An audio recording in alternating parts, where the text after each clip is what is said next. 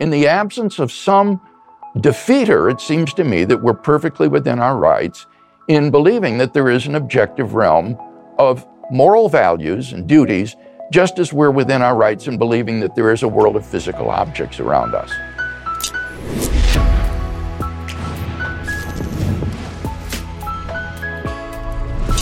Hey, and welcome. This is the Ben Shapiro Show Sunday Special, and we're eager to welcome to the program philosopher and theologian Dr. William Lane Craig. He's also the author of the book On Guard and the president of Reasonable Faith. We'll get to that conversation in just a moment. But first, it's spring, the time of year when seeds grow into flowers and you grow up, financially at least. Like, grow up, do it. Your family needs protection if something happens to you. That means you need life insurance. Thankfully, Policy Genius makes it easy to get the financial security without the growing pains. Policy Genius is the easy way to buy life insurance online. In just 2 minutes, you can compare quotes from top insurers and find your best price. Once you apply, the Policy Genius team will handle all the paperwork and the red tape. No commissions, no hidden fees, just financial protection and peace of mind, no strings attached. And Policy Genius doesn't just simplify life insurance, they also make it easy to compare and buy home insurance, auto insurance, disability insurance. So, next time you stop to smell the roses, pull out your phone, head over to PolicyGenius.com. Policy Genius, spring is here. Kick it off by nipping life insurance in the bud. And make sure, by the way, that you're being an adult. Do you really want to be buried in a pauper's grave and leave your children begging on the streets? You don't want to do that. You want to make sure that your family is okay if, God forbid, something should happen to you. Prepare like an adult. Go to PolicyGenius.com. Again, that is PolicyGenius.com. Go check them out right now. They do make life insurance easy. Dr. Craig, thanks so much for stopping by. I really appreciate your time. My pleasure. Good to be with you. So why don't we start with this? You know, we're living in an increasingly secular age where people, by polling numbers, seculars are now, by polling numbers, the largest religious constituency in America. Why do you think we're seeing such a decline in religious belief in the West right now? I think what's happening is not so much increasing secularization, Ben, as the collapse of the old mainline Christian denominations like the Episcopalians, the Catholics, the Presbyterians, the Congregationalists, and so forth. And as a result, there is an increasing polarization in American society. People are evacuating the middle and going either to the secular end or to the evangelical end. Evangelicals are maintaining their percentage of the American population, keeping up with the population growth. But the impression of increasing secularization exists because the middle is emptying out, and these old line denominations are collapsing. Why do you think they are collapsing in on themselves? And we're seeing it in Judaism as well. The old conservative Jews and Reform Jews, they're kind of dying away, and you're getting the modern Orthodox movement even moving toward more orthodoxy. Why do you think that's happening right now? That's very interesting, and I think it's a reflection of the fact that people who are just nominally religious, in a sense, come to the realization that they don't really believe this. And so why should you get up in the dark and the cold on a Sunday morning to go worship somebody you don't really think is there? And so as a result, those who have been simply nominal in their beliefs, I think, are increasingly recognizing that, in fact, they're secular. And the unfortunate byproduct of this is that Christianity has lost its place of cultural influence in the United States as this middle mainline denomination empties out. And it's my hope that in coming decades, increasingly these evangelical denominations, which are holding fast to biblical truth, will begin to assume that position of cultural influence that was once held by the mainline denominations. Well, Friedrich Nietzsche declared the death of God back in the late 19th century, and it took a while for that to become a reality in the United States. It's, as far as occupying any significant portion of the public mind, we're still significantly more religious than Europe. But starting in the 1960s and moving beyond, there was a real move away from religious belief generally. What do you think presaged that? Why do you think that happened? Considering we have a civilization built on Judeo-Christian values, we're incredibly prosperous, incredibly free, and yet we seem to be moving away from a lot of the religious beliefs upon which our society is based. Well, I think in Europe and in Canada, it's the lingering shadow of the Enlightenment that swept away the church along with the monarchy, because these two were aligned, and resulted in a deep disaffection with Christianity, which was seen to be aligned with the old order. in the United States, I think it's hard to underestimate the influence of the Vietnam War.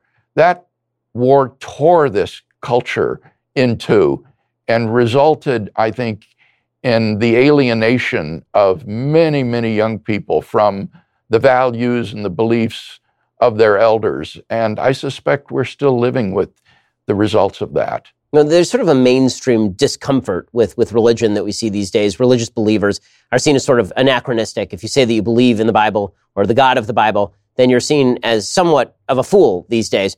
As somebody who speaks on college campuses a lot, and I speak in purely secular forms about politics, whenever I am asked about religion, it's always phrased in a sense of derision or condescension. Why would you believe all that old stuff? Well, your work has been based on the idea that faith is in fact backed by reason, yes, and that the presence of God is a reasonable assumption to make about the universe. Why do you think that first of all, there's that gap that occurred, that breach that occurred between reason and faith, the two were considered to be mutual buttressing and supportive of one another for centuries?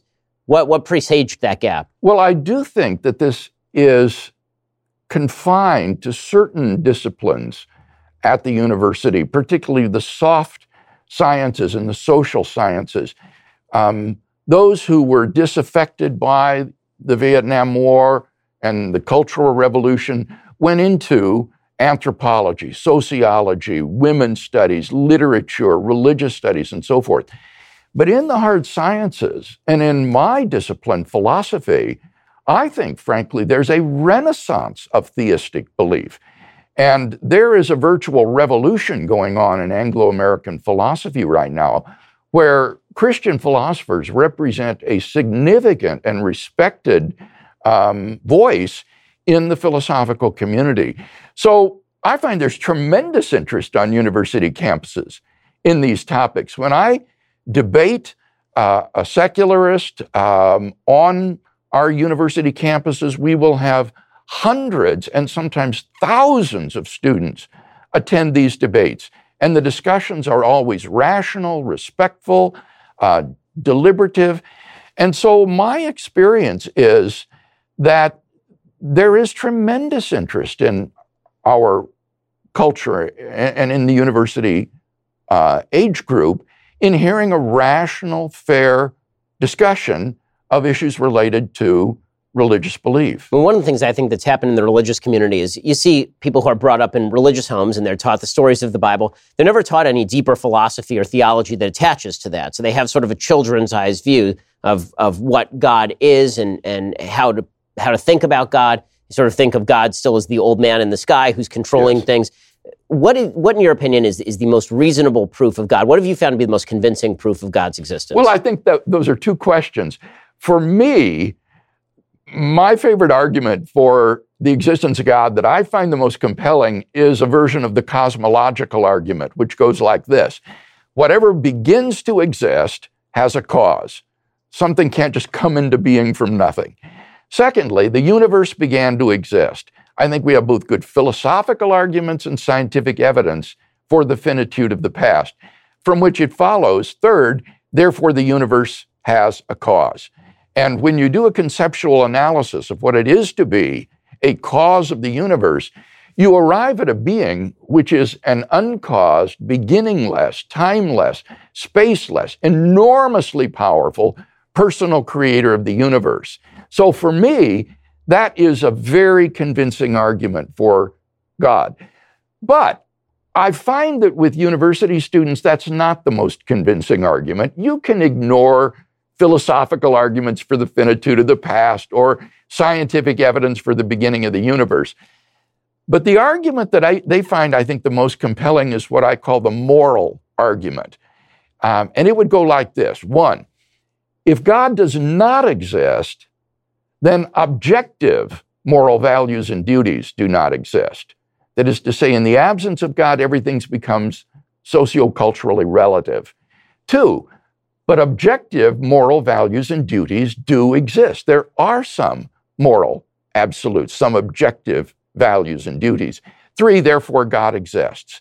Now, this is an argument which is impossible, I think, to ignore, because every day you get up, you answer by how you treat other people, whether you regard them as having intrinsic moral value, or whether they are mere means to be used for your ends. And so this argument, I find, tends to be the most convincing for people. So for purposes of elucidating these arguments, I'm going to play devil's advocate with you a little bit on both of these arguments. So let's start with the cosmological argument that you're making. So the Richard Dawkins comeback, the one that you hear most frequently with regard to the finitude of time and the idea that everything has a cause, is, okay, well then what caused God? Yes. It's important to state the first premise correctly, Ben. It's not everything has a cause. It is everything that begins to exist has a cause. Something cannot come into being without a cause. But if something is eternal, never began to exist, there's no need for a cause. So that objection to the argument is simply based on a misunderstanding of the first premise. What, must we posit such an eternal being, or could we just have an infinity of regressive causes? Well, that's the second premise, that the universe began to exist. And I think there are deep philosophical problems with the idea of an infinite past. For example, how did we get to today? If you had to go through an infinite number of prior events one at a time, that would be like trying to count down all the negative numbers one at a time ending at zero, which seems an absurd task. Moreover, we have remarkable scientific evidence from the Big Bang expansion of the universe and the thermodynamic properties of the universe, which suggest that the universe cannot be infinite in the past, but must have had a beginning around 13.8 billion years ago. So I think that second premise is very powerfully supported both philosophically and scientifically. Okay, and then on the other argument, the moral argument, the argument that I've heard made in contravention of that, it's an argument made by Dawkins, Harris, Brett Weinstein, evolutionary biologists, who suggest that morality, there is a certain sense of morality that is innate to mammals that you see even in species that are not our own, a sense of primitive altruism, a sense of kinship protection, for example. So is it possible that that morality is embedded on a very basic level in behavior of mammals beyond the idea of an objective morality that we think about and therefore enact, that it's just embedded in the natural code? This response is almost a textbook example of the genetic fallacy. The genetic fallacy is trying to invalidate a point of view by showing how that point of view came to be held. Even if evolution and social conditioning has programmed into us a certain set of moral beliefs, that does nothing to show that those beliefs are false. Indeed, if moral values are gradually discovered rather than gradually invented, then our gradual and fallible apprehension of the moral realm no more undermines the objectivity of that realm than our gradual, fallible apprehension of the physical world undermines the objectivity of the physical realm.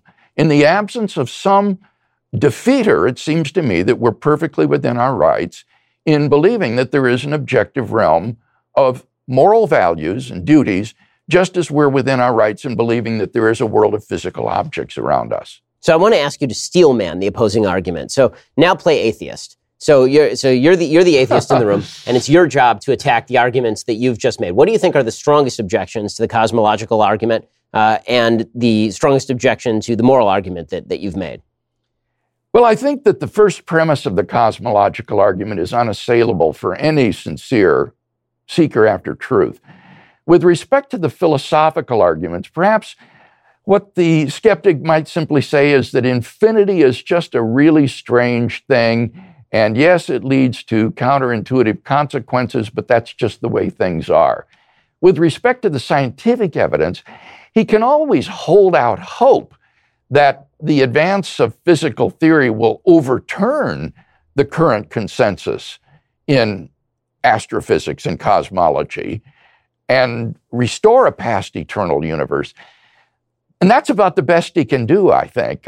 There isn't much prospect for that, but he could hold out hope. So in a second, I want to ask you about the Bertrand Russell theory that essentially posits brute facts in place of God as the beginnings of these sorts of arguments. But first, hiring is challenging, but there is one place you can go where hiring is simple, fast, and smart. It's a place where growing businesses connect qualified candidates. That place, ZipRecruiter.com/BenGuest.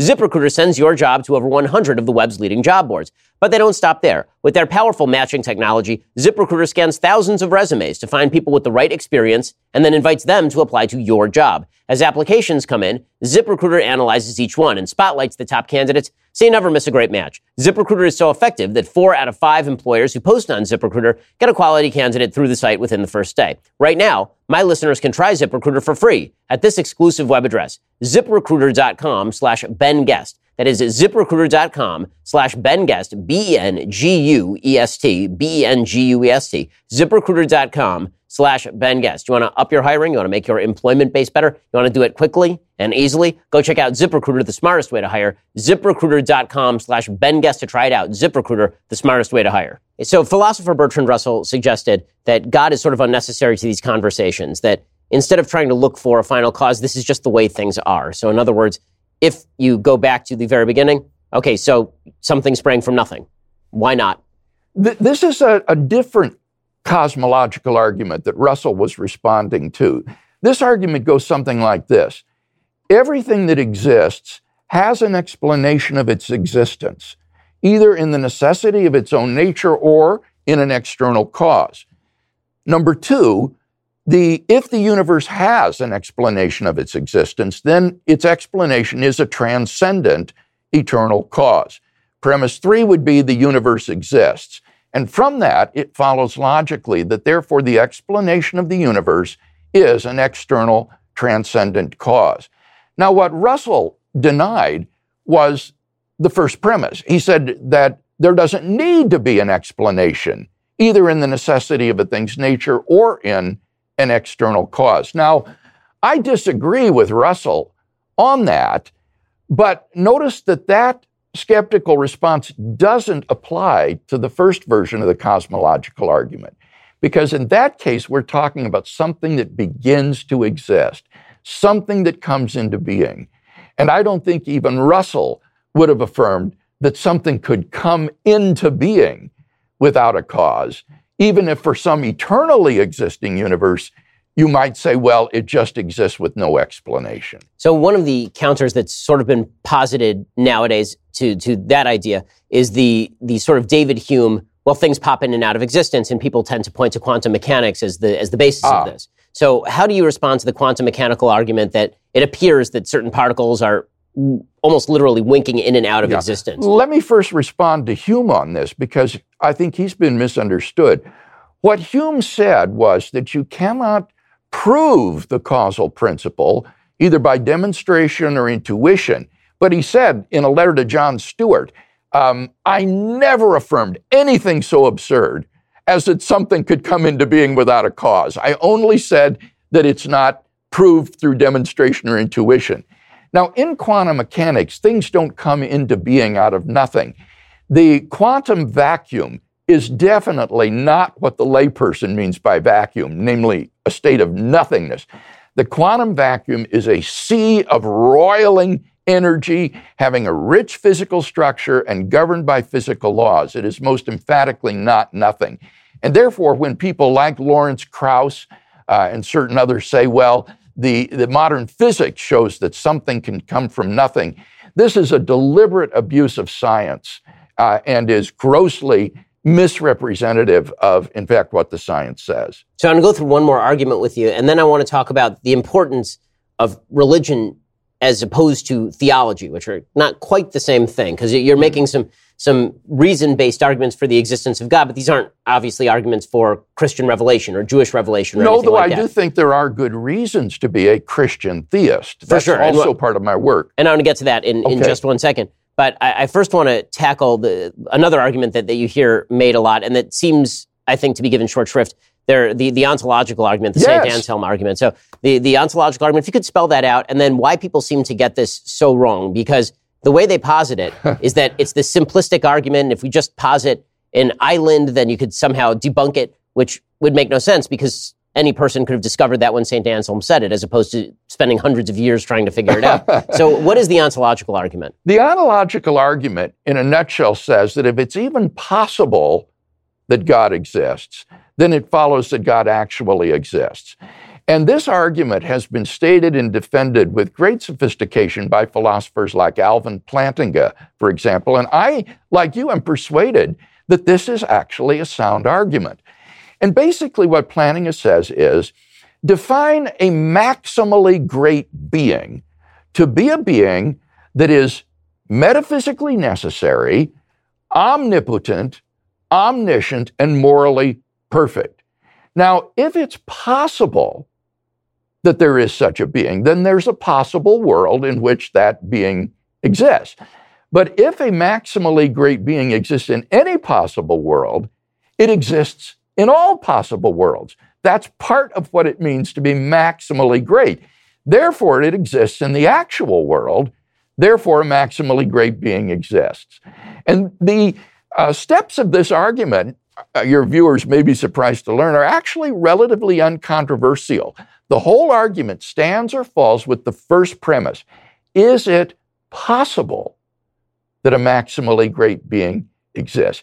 If you think it's possible that God exists, then you ought to believe that God actually exists. The atheist has to say not merely that God does not exist, but that it's impossible that God exists. So the typical comeback doesn't even meet this argument. So just for the folks who haven't studied the ontological argument at all, the typical comeback is, imagine a maximally great island, the greatest island you've ever heard of. Well, then it must exist by using the exact same principles here. But what you would say is there's no possibility of a maximally great island because that description is simply too vague. There's no way to actually that would be one of the problems with it. What contributes to the greatness of islands? Do you prefer a desert island or one chocked with hotel resorts? There isn't any really objectively such a thing as the greatest conceivable or maximally great island. So it turns out that these attempts to parody the argument by talking about a maximally great pizza or a necessarily existent lion all fail because they postulate incoherencies. When the idea of a maximally great being, that is to say a being that is omnipotent, omniscient, and morally perfect, in every possible world, does seem to be an intuitively coherent and therefore possible idea. So how do we get from the idea of an unmoved mover in some of the arguments that you've been making to the idea of a moral God who cares about us and is involved in the world? Well, it's quite right that arguments like the cosmological argument or the teleological or design argument, which we haven't talked about, don't get you the moral properties of the creator and designer of the universe. But the moral argument and the ontological argument do. Both of those lead to a being which is the moral paradigm and source of all moral value and moral obligation. And so those arguments complement the cosmological and teleological arguments by telling us something about the moral properties of the creator and designer of the universe. Now, looking at those properties, what makes that being a God of mind?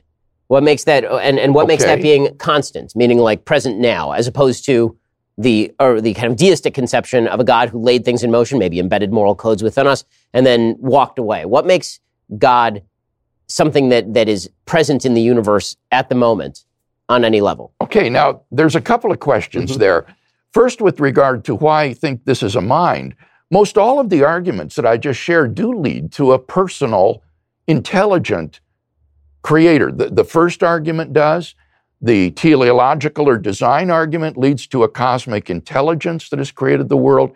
The moral argument leads to a personal embodiment of moral value, because persons are the source of moral value, not inanimate things. The ontological argument leads to a being who is omniscient and morally perfect, and therefore is a person. So these theistic arguments don't just leave you with some kind of unmoved mover. They give you a personal creator and designer of the universe who is perfectly good. Now, some of them give you a being that is metaphysically necessary.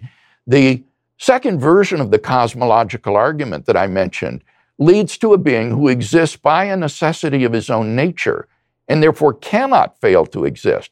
The moral argument leads to a being who is the paradigm and source of all moral value. Now, if you believe that some moral values are necessary, which most ethicists do, that means this being is also necessary in its existence. And therefore, having demonstrated that a being like that exists, it cannot fail to be present in the world today. That means that this being also exists now. It couldn't cease to exist. Now, that still leaves open the question of deism. Has this creator and designer of the universe, perfectly good, revealed himself to us in some way that we can know him more personally? Or has he remained aloof and distant from the world that he's made? That's still an open question to talk about. Okay, so let's talk about that question. Now, the proofs that you're talking about, many of them can be traced back to Aristotelian roots. Yes. Aquinas obviously talks about a lot of these proofs himself, but he's getting them from Aristotle because they're also present in Maimonides. They're present in a lot of other Maimonides thinkers. has the same argument. So with all of that said, that sort of brings us to the Tertullian question, which is, okay, so why do you need Jerusalem? So we've got Athens, you've got this idea of, yes. of a God that's present in the universe and that has a moral component to him, yes. is the unmoved mover, all of these things. So why do you need the idea of a revelatory God who speaks to human beings? The arguments that we've discussed already narrow down the field of the world religions to basically the great monotheistic faiths, Judaism, Christianity, and Islam, or perhaps deism. The question as to which of these is true, I think, stands or falls upon the person of Jesus of Nazareth. Who do you think Jesus of Nazareth was? Jesus claimed to be the decisive self-revelation of God, and I believe that we have good reasons to believe that those claims were true, and that therefore the God revealed by Jesus of Nazareth exists. Okay, so let's get into that. Okay. So what is the proof that Jesus was who he says he is in the Gospels? Well, first we need to establish who he thought he was. When you look at the religio-historical context of the life and ministry of Jesus, I think you can show that among the historically authentic words of Jesus were claims that he thought he was the Jewish Messiah, that he believed himself to be the Son of God in a unique sense that set him apart from Jewish kings and prophets, and finally, that he thought that he was the Son of Man predicted by the prophet Daniel, to whom God would give all dominion, power, and authority. So he had this radical self-understanding of being Messiah, Son of God, and the Son of Man. And at the trial scene before the Sanhedrin in Mark 15, all three of these titles come to a head when the high priest asks him, "Are you the Messiah, the Son of the Blessed One, that is the Son of God?" And Jesus says, "I am." And then virtually quoting from Daniel, "And you will see the Son of Man coming on the clouds of heaven and seated at the right hand of the power." And at that point, the high priest rips his robes and says, "You have heard the blasphemy. What more witnesses do we need?" And Mark says they all condemned him as worthy of death.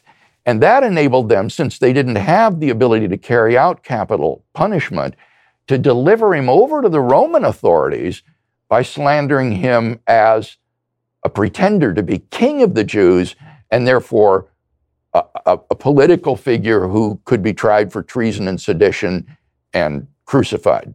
So from the Jewish perspective, this narrative has some holes in sort of Jewish philosophy. The narrative begins with the idea that Jesus appears in front of the Sanhedrin and then claims to be the Messiah. Well, there's nothing actual criminally in any of the tractates that say that if you declare yourself the Messiah, this is actually a punishable offense, even. Right. There are many Jews, including Bar Kokhba, who have declared themselves messianic figures. Absolutely. The real gap here is that in the Gospels, Jesus' vision of himself as the Messiah is completely different from the prior vision of what the Jewish Messiah is, and is actually outside the scope of how Jews describe the Messiah, or really have ever described the Messiah. The Messiah in Judaism has always been a political figure who is destined to do certain things, restoring the kingdom of Israel, maintaining control of that kingdom, bringing more Jews back to Israel. All of these things are considered sort of political things that the Messiah does. but the idea of the Messiah as embodiment of God is something that's foreign to Jewish religious philosophy going all the way back to the beginning. So even the idea that the Sanhedrin would be questioning him in those terms and would get from that what he means is, I am God, which would be a much more punishable offense, presumably that would be actual blasphemy. It's an oddity. I think you're absolutely right in saying that Jesus' understanding of the Messiah was radically different from the prevailing cultural understanding of the Messiah among the chief priests and the common people. And he didn't meet their expectations. Indeed, that's what helped to get him crucified. Being the Messiah, you're right, in and of itself isn't a blasphemous claim. But to claim to be the Son of God in a unique sense, and then especially the Son of Man prophesied by Daniel, sitting at the right hand of the power, that is truly blasphemous and is sufficient for his condemnation. Now, the question, I think, that is raised by your interpretation, question, Ben, yes. your interpretation, Ben, is this. Why should we believe Jesus' reinterpretation of the Messiah rather than the one that the chief priests and the people held? And I think the answer to that is his resurrection from the dead. Jesus' resurrection from the dead is Yahweh's public and unequivocal vindication of the man whom the chief priests had rejected as a blasphemer. It is the divine demonstration that these allegedly blasphemous claims are in fact true, that he was who he claimed to be, and that therefore I follow Jesus in his conception of what it means to be the Messiah. So when it comes to the resurrection, why is resurrection proof of divinity? So Lazarus is resurrected. That was why I wanted to emphasize the religio-historical context before we talked about the resurrection. A miracle taken in isolation is inherently ambiguous. The proper interpretation of a miracle is going to be given by the religio-historical context in which it occurs. And the resurrection of Jesus is not just the resurrection of any old body. It's the resurrection of the man who claimed to be Messiah, Son of God, and Son of Man, and who was crucified for those allegedly blasphemous claims. If God has raised this man from the dead, then he has, I think, unequivocally and publicly vindicated those allegedly blasphemous claims. So one of the counterclaims to some of this is that the Gospels are written significantly after Jesus lives. Even the earliest Gospel is written, 70 CE? Somewhere 40 years after Jesus is crucified. So what's to say, that like most historical events, there is some play in the joints here. So that this would be the historical argument against the exact veracity of the gospel revelations, for example. Now, I think it's important to understand, Ben, that in order for a historical document to be reliable, it isn't required that it be inerrant. Contemporaneous, of course. So, of course. What I would argue is that underlying the inference to the resurrection of Jesus are three great independently established facts, which are supported by the historical evidence, and which surprisingly, I did my doctoral work on this in Germany, are recognized as such by the majority of New Testament scholars today who studied the historical Jesus. And these facts would be that after his crucifixion and burial by a member of the Sanhedrin named Joseph of Arimathea, that Jesus' tomb was discovered empty on the first day of the week by a group of his female followers. Secondly would be that various individuals and groups of people then witnessed appearances of Jesus alive. And finally, number three would be that the original disciples suddenly and sincerely came to believe that God had raised Jesus from the dead, despite having every predisposition to the contrary. The vast majority of scholars have come to accept as convincing the evidence in support of those three facts. not assuming biblical inerrancy or inspiration, but treating the Gospels as ordinary historical documents. You can show, for example, that the fact of the discovery of the empty tomb is attested by at least 6 independent sources in the New Testament, some of which are extraordinarily early. No scholar denies that individuals and groups saw postmortem appearances of Jesus. The only question is whether you should or could dismiss them as hallucinatory. And again, nobody denies that the original disciples suddenly and sincerely came to believe that God had raised Jesus from the dead. So these 3 facts are pretty firmly established, and the only question is then how do you best explain them? And down through history, attempts have been made to explain these facts without recourse to the resurrection, like the conspiracy theory, the apparent death theory, the hallucination theory, and so forth. And I would argue that none of these naturalistic theories meets the criteria for being the best historical explanation of the facts. None of them is as good an explanation as the one that the original disciples gave, that God raised Jesus from the dead. And if that's right, then I think we have good grounds, indeed are almost compelled to revise our typical understanding of who the Messiah was supposed to be. So we can have the historical argument back and forth, obviously, and I think that there are arguments that you can make. I think there are arguments that I can make, but I honestly find them relatively uninteresting, is the truth, simply because I'm not sure that we're going to come to any sort of consensus on them. No. On the historical argument, for example, I think it's fairly easy to claim there's a sect of Judaism right now in which there's a small subsection of people who believe that the Lubavitcher Rebbe is still alive. Right, the Lubavitcher Rebbe passed away in the 1990s, yes. And there's still people who treat him as though he is not dead. They call him the Messiah. They think that he was the political Messiah. They have and they still do that 20 years after his death. That's not proof to me that he is actually alive. Some of them claim to have experience. Right. So especially when you're talking about events 2,000 years ago, if people write that down, I think there's sufficient. I doubt this man's tomb is empty. I mean, I haven't dug him up, so I wouldn't know. But the claims, if somebody claimed 2,000 years from now that his tomb was empty, or claimed 70 years from now that his tomb was empty, then that's an important difference, Ben. The important time gap is not the gap between the events and the present. Good evidence doesn't become bad evidence just because of the lapse of time.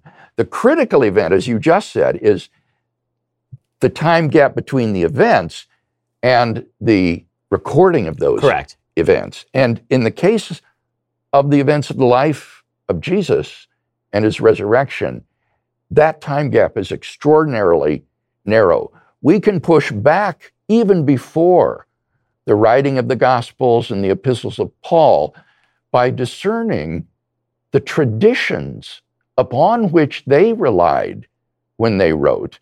And some of these go back to within, it's estimated, 5 years after Jesus' crucifixion. I'm thinking of the ones that Paul transmits to the Corinthian church in 1 Corinthians 15. So we're on pretty good ground there in terms of the earliness and the multiplicity of our sources for the life of Jesus. So let's talk for a second about sort of the necessity for Judeo-Christian revelation, because and here I'm going to merge the two in terms of the idea of God personally speaking to people and giving them the morality of the Old Testament, which largely is reflected in the New Testament. And the New Testament is part of the Old Testament, according to Christians anyway. It reflects the chief morality of the Old Testament. It doesn't supplant it entirely. The Old Testament doesn't become a nothing just because the New Testament comes around. So that's why I'm now moving back toward the kind of theological question, which is, what's the purpose of the revelation? Meaning, would it be sufficient to work within the framework of the first half of our conversation with regard to sort of rational pushes not toward revelation and the presence of God in human form in Christianity, or the presence of God on top of a mountain in Judaism? Would a God of reason alone be sufficient? Or do you need to have, for what purpose do you need to have a God who is speaking directly to people at Sinai or speaking through Jesus in Christianity? I think that the answer of both the Hebrew Bible and the New Testament can be put into one word: atonement. What is needed is atonement for sin. And in the Levitical sacrifices, in the tabernacle and later in the temple, you had a sacrificial system whereby atonement was made for sin through the sacrifice of various animals. And Jesus himself and the authors of the New Testament think of Jesus as being the ultimate sacrificial offering to God to make atonement once and for all for the sins of mankind, so that in his sacrificial death on the cross, he fulfills all of these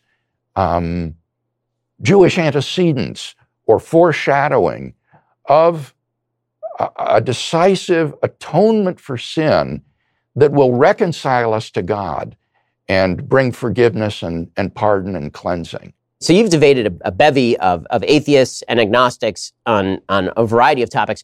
Which was the debate that you felt was most challenging for you? I think the best debate that I've ever had was with a professor of philosophy at North Carolina State University named Doug Jessup. The backstory behind this debate is that even though I would be on the affirmative and therefore normally go first, he insisted on going first in the debate. And I thought, something is suspicious here. He wants to launch a preemptive attack on my arguments so that before I even get up, I'm already behind the 8 ball. And so I insisted that I go first in the debate. And we had to decide it by a coin flip of the departmental secretary. And he won, and so got to go first.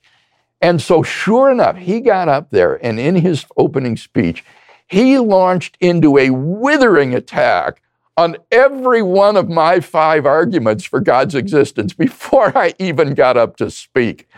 And I thought, oh man, how am I going to get out from behind this? Well, I had prepared a short speech for my opening so that it would leave me about 5 minutes of time extemporaneously to respond to his preemptive attack and try to level the playing field again. And so that was what I did. And then the debate just went back and forth, right down to the final rebuttals. It was a great debate. And afterwards, I went up to him and I said, "You are a very good debater." And he said, "Thanks. I was on my university debate team." And I thought, oh man, so here's a guy who had both the philosophical training and the debate training that I have. And as a result, it was a great contest, a really good debate. Now, in one of those conversations, have you ever found yourself doubting your own principles? Have you ever found yourself thinking that maybe the other person might be right or shifting on your moorings? Not really doubting, though I think there have been a couple of times, rather rare, where the other fellow's thrown a curveball at me that I wasn't expecting. I prep hard for these debates and prepare briefs like a lawyer would for anticipated objections. But in my debate, for example, my first debate at Purdue University with Austin Dacey of the American Humanist Society, he threw a couple of arguments out there that I hadn't thought about before. And so I had to kind of wing it. And that was difficult. And after the debate, I was rather dissatisfied with my performance. And I thought, if I ever get a chance, I want to debate Dacey again. And sure enough, a couple of years later, I got an invitation to have a debate at Fresno State University with Austin Dacey. And this time, I was prepared to the hilt. And so it went much better. So there have been times when there have been curveballs, so to speak. But for the most part, honestly, Ben, for the most part, these fellows don't prepare. They're so arrogant. They're so sure of themselves that they think they're just going to blow away this Bible-pounding ignoramus, and that if they just trot out their arguments from Philosophy 101, that everything will go well. And they usually are pretty surprised. So let's talk about a couple of those philosophy arguments from 101 that are constantly trotted out. I've had similar experiences. The most common one that I've heard, of course, is the problem of evil, the suggestion that how can God be good if so much evil takes place in the world? Yeah. The more sophisticated version of the argument to me is not the problem of human evil, which seems pretty easily disposable, but the problem of natural evil things happening to children, a child with cancer. How does a good God rule over a world in which children die of natural causes, in which kids are born with Tay-Sachs, in which horrible things happen to good people? Yes. In dealing with this problem, I think it's really important that we distinguish between what I call the intellectual problem of evil and the emotional problem of evil. There is no doubt that emotionally, the evil and suffering in the world make it very difficult to believe in God. It's a tremendous emotional obstacle. But intellectually, considered dispassionately as a philosophical problem, it's extraordinarily difficult to show that there's either any inconsistency or improbability between the existence of an all-loving, all-powerful God and the evil and suffering in the world. The atheist would have to show that it is either impossible or improbable that God has morally sufficient reasons for permitting the natural and moral evil in the world. And how could he possibly show that? We're simply not in a position to make those kind of probability judgments with any confidence. And so I think that the problem of evil, as difficult as it may be emotionally, intellectually, it lays a burden of proof on the shoulders of the atheist, which is so heavy that it has proved to be unsustainable. And these days, the other argument that is brought up an enormous amount is the supposed backwardness of the Bible itself and biblical morality. This happens largely with regard to, for example, homosexual marriage. It's been brought up with regard to abortion, which I think is more, again, easily disposable, because I think there's a solid secular argument in favor of the protection of human life. But homosexual marriage is the one that most often comes up. You also hear arguments that the Bible permits slavery. So if the Bible is so wonderful, then why are there all these weird sections of the Bible where it talks about wiping peoples from the earth, where it talks about enslaving other human beings? Some things that we would certainly consider moral evils today are contemplated by the Bible and not banned by the Bible. So why is that? Well, let me address briefly first this question of slavery. When we hear the word slavery, Ben, we think of slavery as it existed in the American South. And as you know, that is nothing like the system that existed in ancient Israel. In ancient Israel, there was no social safety net sponsored by the state. There was no poverty program. So if a man got himself into a situation where he couldn't pay his debts, he could keep his family together and retain his self-respect by selling himself as an indentured servant to his creditor until he could work off his debts, and then he would have to be set free. After 7 years, he had to be set free in any case. So this was really a form of indentured servanthood. It wasn't slavery as we think of that term. This was actually an anti-poverty program. And in some respects, I think it's better than what we have in modern Western culture, which destroys families, ruins people's self-respect because they're not working. Whereas in ancient Israel, a man retained his self-respect. He worked for an income. He paid his debts. He kept his family together. And that, to call that slavery is just a gross misrepresentation. Now, the first thing you mentioned, I've forgotten. Homosexual marriage, same-sex marriage. With respect to some of these other moral questions,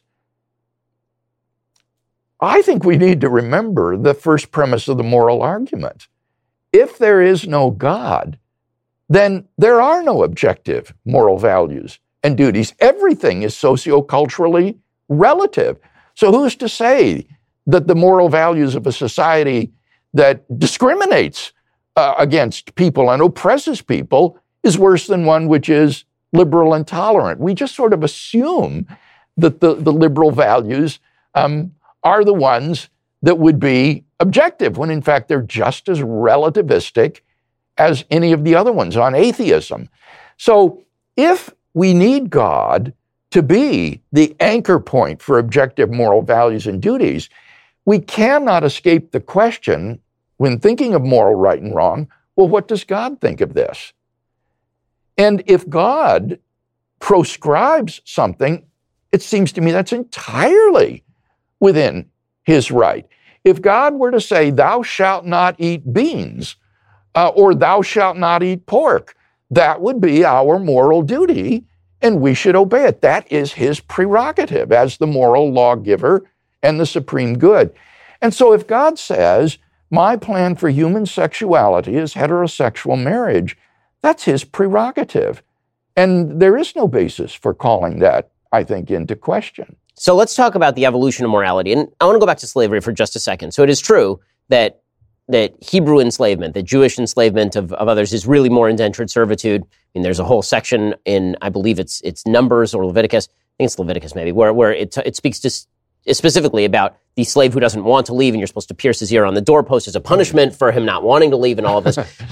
But by the same token, enslavement of people who are not inside the Israelite, inside the Jewish kind of tradition, that's not proscribed. So the idea of war captives is obviously taken into account and not banned. So certain things are banned in the Bible, certain things are not banned. Now, the way that biblical believers have practiced over time is that very early in the church's history, they're already starting to eliminate slavery, although not for people who are captured. And then over time, the West is the first place to eliminate slavery altogether, specifically citing the sections of the Bible that talk about human freedom and the innate value of every human being. So is that an evolution of morality, or is that a realization of a fundamental principle that was originally given to people who couldn't necessarily understand the full extent of the principle? Oh, I think it's the latter, and I love the way you put it. I think that's nicely put. Jesus said something very much like this with respect to Old Testament regulations on divorce. They asked him whether or not it was lawful to divorce a woman for any reason, and Jesus said, Moses allowed you to write a certificate of divorce, but it was not so from the beginning. And he cites then the creation story of Genesis of Adam and Eve and said, what God has put together, and let not man put asunder. So what Jesus was saying there was that the law of Moses was a temporary prescription accommodating the hardness of heart of the people at the time, but it didn't represent the perfect will of God for human marriage, which was grounded in the creation story. So how exactly do we determine when we have moved beyond the biblical text in terms of the evolution of that morality? When are we fulfilling a broader goal that was kind of held back by temporary constraints? And when are we moving utterly beyond it? And again, here I'm thinking of same-sex marriage. So when it comes to same-sex marriage, the argument is now being made by people in liberal churches, including Pete Buttigieg, who's running for president, that basically Jesus was seeking equal respect for everyone. He cared about the least of these, and that prescriptions on homosexuality were really more, and homosexual activity were not eternal precepts, but were really attempting to crack down on the promiscuity of the time, or they were temporary expedients. Yeah, I think that's clearly false. When you look at these regulations, both in the Old Testament and then they're repeated in the New Testament in the strongest terms in Romans chapter 1, there's no doubt that Paul is thinking of this as a moral law that has abiding significance. And it's grounded again, I think, in the creation story, that God has created human sexuality, He's created man and woman in such a way that the fulfillment of that relationship will take place within the safety and security of a heterosexual marriage. And that outside of that, sexual activity is not to be indulged in. And this is a law that God has given us for our good. So I do not think that this is capable of simply being relativized to time and culture. So when you argue with students, when you talk with students and discuss with them, what do you find is the best way to approach them when it comes to the precepts of traditional Judeo-Christian morality? Do you come at it from the natural law perspective, or do you come at it from the biblical perspective? I guess I share with them the moral argument that I shared earlier in our interview. This moral argument is very powerful with students because, on the one hand, they've been taught relativism. They are scared to death of imposing their values on someone else. So it seems right to them that if God does not exist, that objective moral values don't exist. They think they're subjective, person-dependent, and relative. But then secondly, the premise also seems true to them that objective moral values do exist. They think it's objectively wrong to impose your moral values on someone else. And the values of tolerance, open-mindedness, and love have been deeply ingrained to them. And so they believe both of the premises, but have just never connected the dots to see what logically follows from it. And this can lead to some bizarre conversations. I remember with one fellow, when we would talk about premise 1, he would agree with it and deny 2. So when we talk about premise 2, he'd agree with that and then deny 1. And so we went back and forth with this poor fellow flailing to try to escape the logical conclusions of what he himself believed. So I find approaching it through this moral argument is the best way. One of the things that's been fascinating to watch is people broadly accepting the efficacy of the precepts of religion without accepting the underlying truth of religion. So here I would point to my friend Jordan Peterson, who talks a lot about the practices of basically what our religious practices, the idea of make your room, do the moral thing, duty. But he doesn't talk in specifically religious terms. He speaks in Jungian terms. He talks about the idea of deeper precepts that are embedded in myth, which is really embedded in the human psyche. He doesn't make the kind of truth of religion argument. He instead makes the, if you want to get ahead, you're going to have to do this stuff argument. If you want to be happy, you're going to have to do this stuff argument. And that has tremendous cultural appeal. Do you think that that is beneficial? Do you think that that is enough? How far do you think that goes? I think it's beneficial, but it's not enough. When I had a dialogue in Toronto last year with Jordan Peterson, rather than attack his position, what I tried to do was to be invitational and say, look, you and I both affirm the objectivity of moral values and meaning in life. I want to offer you something. I want to offer you a grounding for those values that we both hold dear. Because for him, as you say, Ben, they're just sort of floating in the air. They don't have any metaphysical ground in his worldview.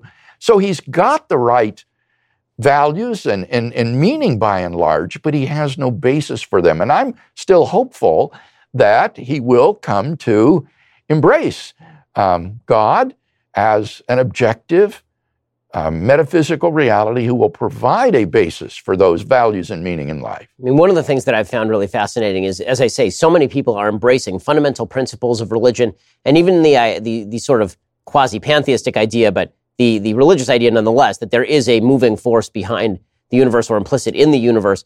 And yet, the minute you say God, people tend to run for the hills because they immediately identify their boring Sunday school class. So how exactly do we bridge that gap for folks who may have been alienated from religion by a sort of simplistic view of religion that they got growing up?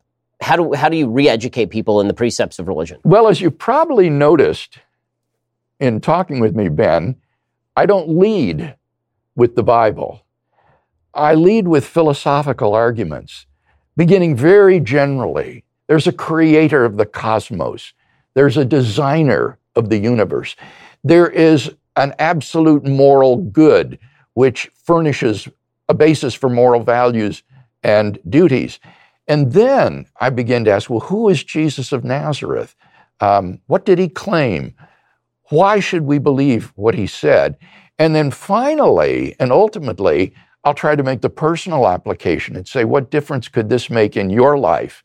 And sometimes I'll share then my story personally of how I, raised in an unbelieving family, came to believe in Christ at the age of 16 and had my life completely upended and turned around.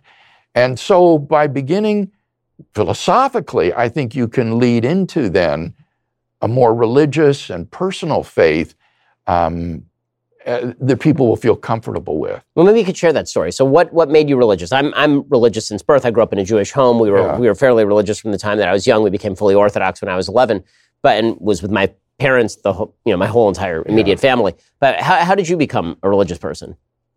I don't think of myself as religious, but I understand that you're using the word in a broadly neutral speaking, sense. Yeah. In high school, I was going through a deep existential crisis, looking for meaning in life, the meaning of my existence, who I was. I later discovered existentialist philosophers were asking the same questions, and I never knew it. So I was filled with darkness and despair as I saw my impending death, the impending death of the universe, and no meaning to it all. And I walked into my high school German class one day, and I sat down behind a girl who's one of these types, that is always so happy it just makes you sick. And I tapped her on the shoulder, and she turned around, and I said to her, "Sandy, what are you always so happy about anyway?" And she said, "It's because I know Jesus Christ is my personal Savior." And I said, "You what?" I said, "Well, I've gone to church." And she said, "Well, that's not enough, Bill. You've got to have him really living in your heart." And I said, "Well, what would he want to do a thing like that for?" And she said, "Because he loves you, Bill." And that just hit me like a ton of bricks. Here I was so filled with despair and anger. And she said there was someone who really loved me. And who was it but the God of the universe? And that thought just staggered me. To think that the God of the universe could love me, Bill Craig, that worm down there on that speck of dust called planet Earth. I just couldn't take it in. Well, I went home that night and found a New Testament. And for the first time in my life, I opened it and began to read it. And as I did, I was absolutely captivated by the person of Jesus of Nazareth. There was a wisdom about this man's teachings that I had never encountered before. And there was an authenticity about his life that I couldn't deny. And as I read the New Testament, I saw why God seemed so unreal to me. It was because my sin, my moral wrongdoing, it created a separation between me and God, so that I was alienated from him and couldn't experience that love relationship that he had created me to have, but that he had sent Christ to atone for those sins, and that through Christ I could have forgiveness and a restoration of that relationship. And so after about 6 months of the most intense soul searching that I've ever been through, one night I just came to the end of my rope and cried out to God. And I felt this tremendous infusion of joy, like a balloon being blown up until it was ready to burst. And I rushed outside. It was a warm Midwestern September evening. And as I looked up at the sky, I could see the Milky Way from horizon to horizon. And as I looked up the stars, I thought, God, I've come to know God. And that moment changed my whole life, because I had thought enough about this during those 6 months to realize that if Bill Craig ever became a Christian, I could do nothing less than give my entire life to spreading this message among mankind. Because if this is really the truth, if it's really the truth, it's the greatest news ever announced. And so my call to Christian ministry was simultaneous with my conversion experience, and I've never looked back. So in just a second, I want to ask you one final question, which is, in a world where it seems like religion, as you say, seems to be waning more broadly, even if it's being held more dearly by a smaller number, do you see people filling the void with sort of ersatz meaning? And where do you see the gravest threats to civilization coming from? I'm going to ask you that question in just one second, but if you want to hear Dr. William Lane Craig's answer, you actually have to subscribe over here at Daily Wire. To subscribe, go to dailywire.com, click subscribe. You can hear the end of our conversation over there. Dr. Craig, thank you so much for stopping by. I really appreciate your time. I really appreciate your work. And if you go check out more of Dr. Craig's work at reasonablefaith.org, I think you're going to find a lot there that is edifying. Thanks so much for stopping by. Thank you, Ben. I've really enjoyed our conversation.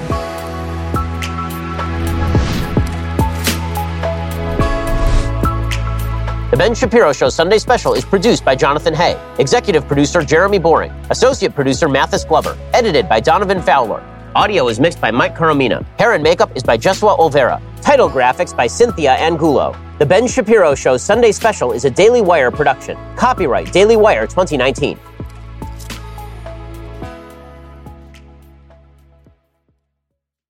We'll get to more on this in just 1 second. First, Pure Talk believes in American values, and that free should mean, like free. So when you switch to Pure Talk today, you'll get a free Samsung 5G smartphone. There's no 4-line requirement, no activation fee, just a free Samsung that's built to last with a rugged screen, quick charging battery, and top-tier data security. Qualifying plans start at just $35 a month for unlimited talk, text, 15 gigs of data, and a mobile hotspot.